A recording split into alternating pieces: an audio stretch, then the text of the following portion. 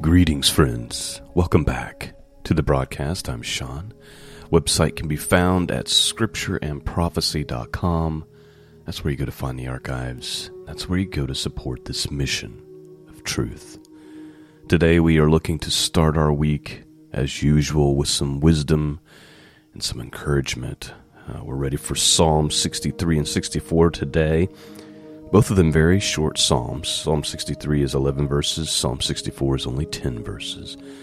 And then we're going to look at Ecclesiastes chapter 7, which is just a continuing of this view of an incurable evil, the incurable evil of man. So with that backdrop, let's begin real quick. You may hear some thunder coming through I don't know if it'll come through or not, but if you hear it, that's because it's storming outside. So that is a possibility. Let's look at Psalm 63 and 64. Both of them just kind of dealing with David and the sorrow that he had to endure. He's in Psalm 64, he's praying for deliverance from secret enemies. And many of these are speaking to me lately. Not because I have specific enemies, but I just feel like the church in general, the people of God in general, have these ravenous wolves that are just seeking just to devour everything that's good. I mean, we are in a very strange and wicked time when the whole world is really being ruled, at least on the surface, from what our vantage point is. Our human limited vantage point is that the whole world is just being ruled by devils. And so when I read these Psalms of David begging God for deliverance and praying that these people would fall into their own snares, and I just can't help but relate to that feeling now. And maybe many of you understand what I'm talking about. All right, let's have a look. Psalm 63, King James Bible. Let's begin. Verse 1. O God, thou art my God. Early will I seek thee. My soul thirsteth for thee, my flesh longeth for thee, in a dry and thirsty land, where no water is, to see thy power and glory, so as I have seen in the sanctuary. Because thy loving kindness is better than life, my lips shall praise thee. Thus will I bless thee while I live. I will lift up my hands in thy name. My soul shall be satisfied as with marrow and fatness, and my mouth shall praise thee with joyful lips. When I remember thee upon my bed, and meditate on thee in the night watches. Because thou hast been my help, therefore in the shadow of thy wings will I rejoice. My soul followeth hard after thee, thy right hand upholdeth me. But those that seek my soul to destroy it shall go into the lower parts of the earth. They shall fall by the sword, they shall be a portion for foxes. But the king shall rejoice in God. Every one that sweareth by him shall glory. But the mouth of them speak lies shall be stopped. All right, that's Psalm 63. Just to recap a couple of things. David says, I seek God early. And that really should be a spiritual practice of us all. And admittedly, I'm not perfect at it. I do okay most mornings, but not flawless at it. Having this podcast to do really kind of helps that, right? Because I record it very early before work, and I obviously have to seek God for guidance and help to do a reasonable job at this. And so most of the time, I do seek God first thing in the morning, and it really should be a spiritual discipline of ours because we should start our day, every day, seeking God. And so David says, I start early, right? I seek God early. And he reminds himself always that the wicked will pay, that there's a day coming for them, right? He says, but those that seek my soul to destroy it shall go into the lower parts of the earth.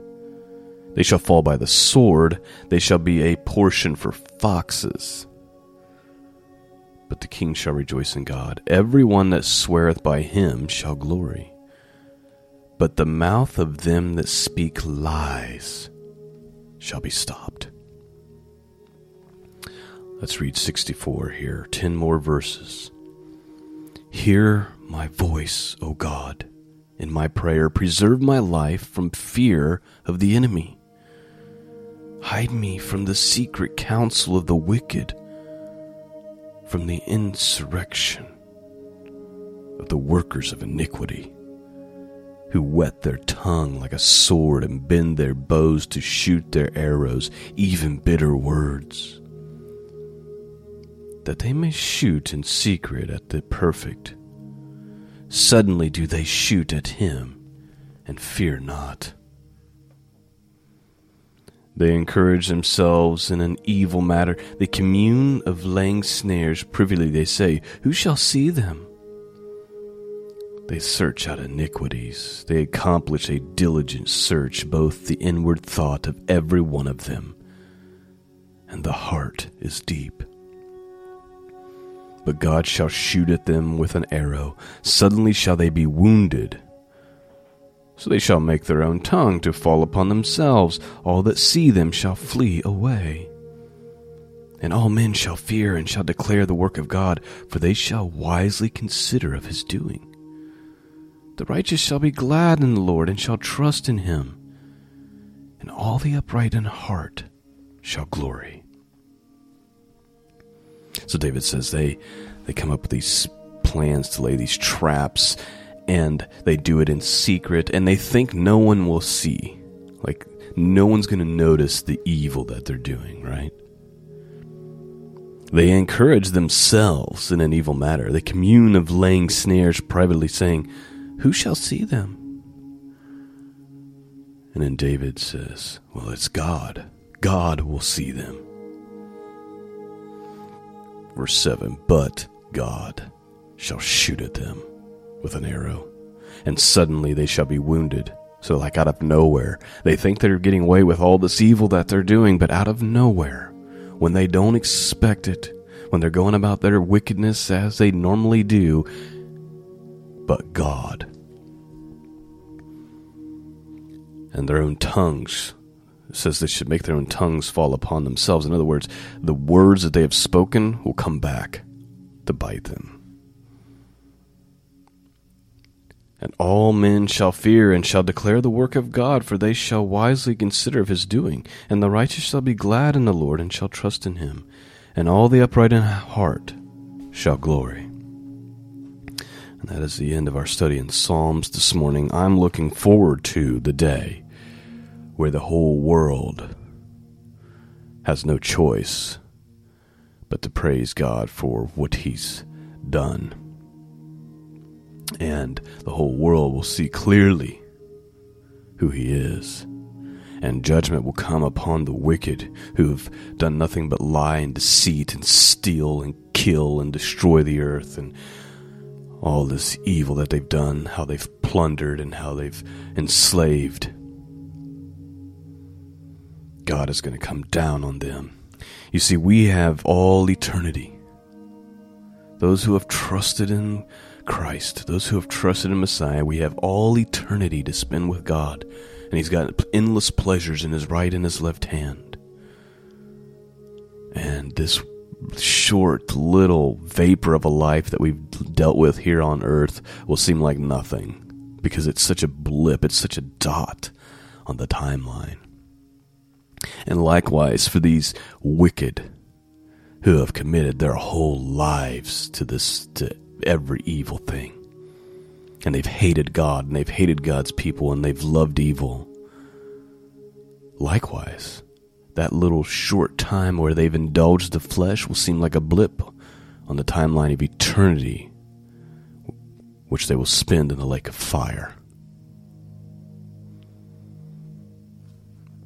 Let's read Ecclesiastes chapter 7. A good name is better than precious ointment, and the day of death than the day of one's birth. Please note, that goes right along with what I just said. This life is a vapor, right?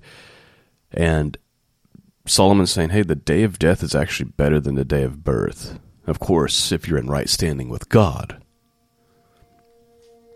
It is better to go to the house of mourning than to go to the house of feasting. For that is the end of all men, and living will lay it to his heart. Sorrow is better than laughter, for by the sadness of the countenance the heart is made better. The heart of the wise is in the house of mourning, but the heart of fools is in the house of mirth. It is better to hear the rebuke of the wise than for a man to hear the song of fools. For as crackling of thorns under a pot, so is the laughter of the fool. This also is vanity. Surely oppression maketh a wise man mad, and a gift destroyeth the heart. Better is the end of a thing than the beginning thereof, and the patient in the spirit is better than the proud in the spirit. But not hasty in thy spirit to be angry, for anger resteth in the bosom of fools. Say not thou, what is the cause that the former days were better than these? For thou dost not inquire wisely concerning this. That's an interesting statement, and I don't have a bunch of wisdom to proclaim about it. But it seems to me like Solomon's saying, don't be foolish enough to think that, man, the good old days were better. Let me read it again. Say not thou, what is the cause that the former days were better than these? For thou dost not inquire wisely concerning this. Verse 11, wisdom is good with inheritance, and by it there is profit to them that see the sun. For wisdom is a defense, and money is a defense. But the excellency of knowledge is that wisdom giveth life to them that have it. Consider the work of God, for who can make that straight which he hath made crooked? In the day of prosperity be joyful, but in the day of adversity consider. God also hath set the one over against the other, to the end that man should find nothing after him. Solomon's saying, regardless whether you're dealing with adversity or whether you're dealing with prosperity, God is actually sovereign over both of those things. Verse 15, all things I have seen in the days of my vanity. There is just man that perisheth in his righteousness, and there is the wicked man that prolongeth his life in his wickedness. That is something that I have observed. We kind of casually make the statement, the good die young and the wicked live forever, right? Solomon agrees. That's why you see some of these wicked politicians, they look like literally animated corpses standing in front of the TV, and you're like, how does someone so wicked and so evil? You can see how the evil has worn their bodies. And here they are, like 900 years old, still standing in front of the screen, propagating lies and nonsense. And it's like, how in the world? Solomon says, all things I have seen in the days of my vanity. There is a just man that perisheth in his righteousness, and there is a wicked man that prolongeth his life in his wickedness. Verse 16, be not righteous over much, neither make thyself over wise. Why shouldest thou destroy thyself? In other words, don't be wise in your own eyes. Verse 17, be not overmuch wicked, neither be thou foolish. Why shouldest thou die before thy time? It is good that thou shouldest take hold of this, yea, also from this withdraw not thy hand. For he that feareth God shall come forth of them all. Wisdom strengtheneth the wise more than 10 mighty men which are in the city. For there is not a just man upon the earth that doeth good and sinneth not. Also take no heed unto all words that are spoken, lest thou hear thy servant curse thee. For oftentimes also thy own heart knoweth that thou thyself likewise hast cursed others. All this I have proved by wisdom.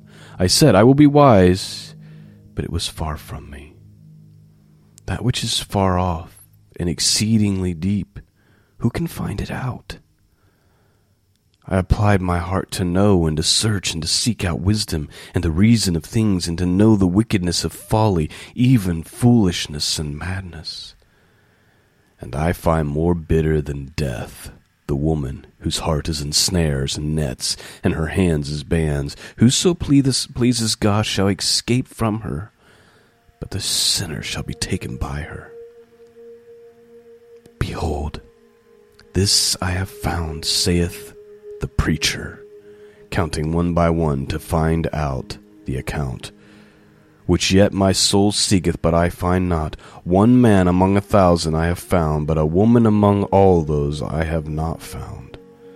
Lo, this only have I found, that God hath made man upright, but they have sought out many inventions.